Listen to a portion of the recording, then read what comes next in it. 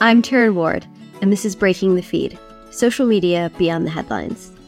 We're taking a closer look at the core issues around social media, including the freedom of expression or free speech, to better understand the role social media plays in our everyday lives in society.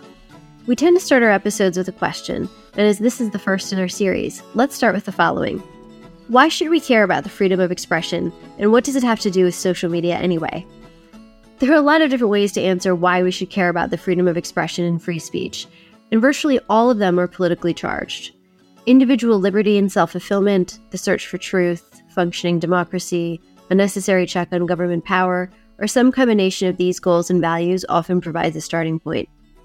And Western democracies have a long history of trying to balance not only the different values that underpin the freedom of expression, but also of trying to balance that against other related rights, like the freedom of religion, freedom of the press, and rights that are sometimes competing, rights concerning equality and privacy, for example.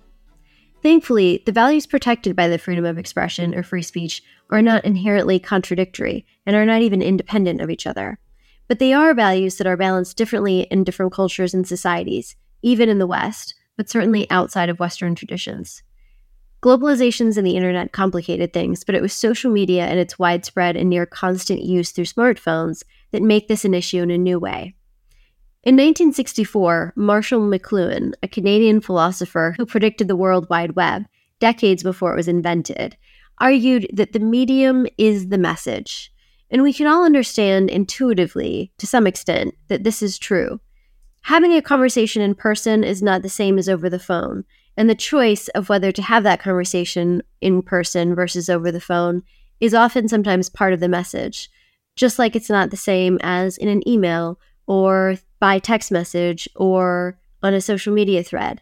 Some experts argue that the human brain has actually changed to adapt to the age of the internet, which although initially was presented as the beginning of unlimited freedom and free speech without government interference, actually has a beginning that doesn't fit so neatly within that narrative. In any case, the internet did not provide the unlimited freedom of speech or free expression some hoped for, and in fact, in many ways, it simply created new gatekeepers with greater influence over the public than anything we've ever seen.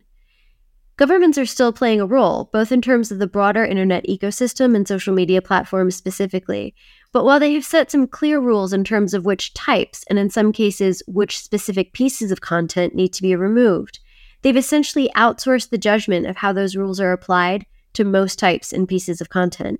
So now we have social media platforms, private actors, determining not only which content is featured or favored, but which content is limited or removed, which creates a pseudo-legal system devoid of democratic processes or accountability. Nothing better encapsulate this than the so-called Facebook Supreme Court, which of course, not supreme and not a court, it's largely an advisory panel.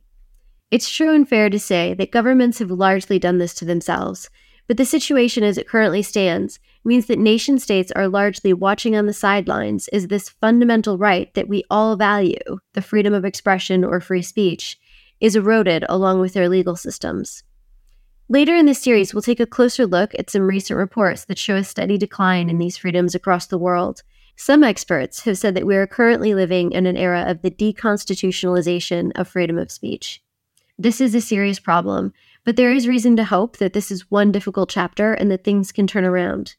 Because this right is so deeply rooted in our history and so many other rights, understandably and justifiably so, it's not designed for a quick pivot to account for the internet, social media, and smartphones.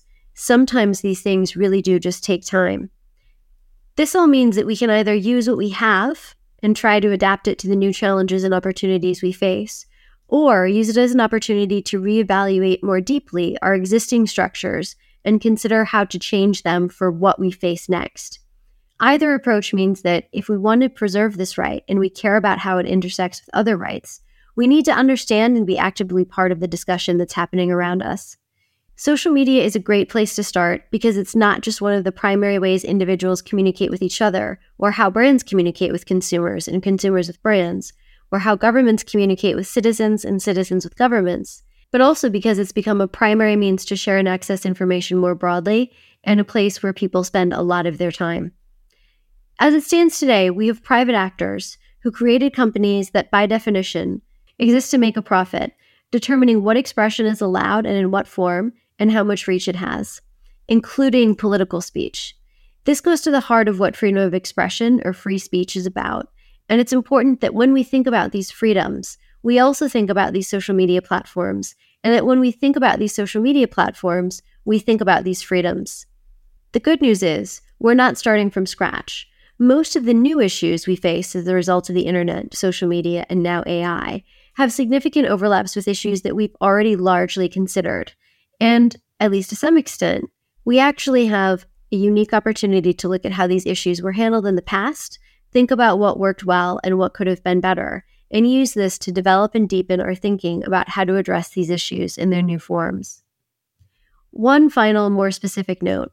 For our own purposes, we started working on Bright to address 3 major online harms: abuse and harassment, mis and disinformation, and the broader negative mental health impacts of existing social media networks. All 3 of these touch on the freedom of expression or free speech, or perhaps more accurately, addressing these harms can sometimes be made more complex for regulators because they need to balance these serious harms on the one hand against this fundamental right on the other, or, more accurately still, against what many people believe that right means. Next episode, we'll define a few key terms before we look to the history of the freedom of expression and free speech in detail. In the meantime, we'll post a transcript of this episode with references on our website. Until next time, I'm Taryn Ward. Thank you for joining us for Breaking the Feed, social media beyond the headlines.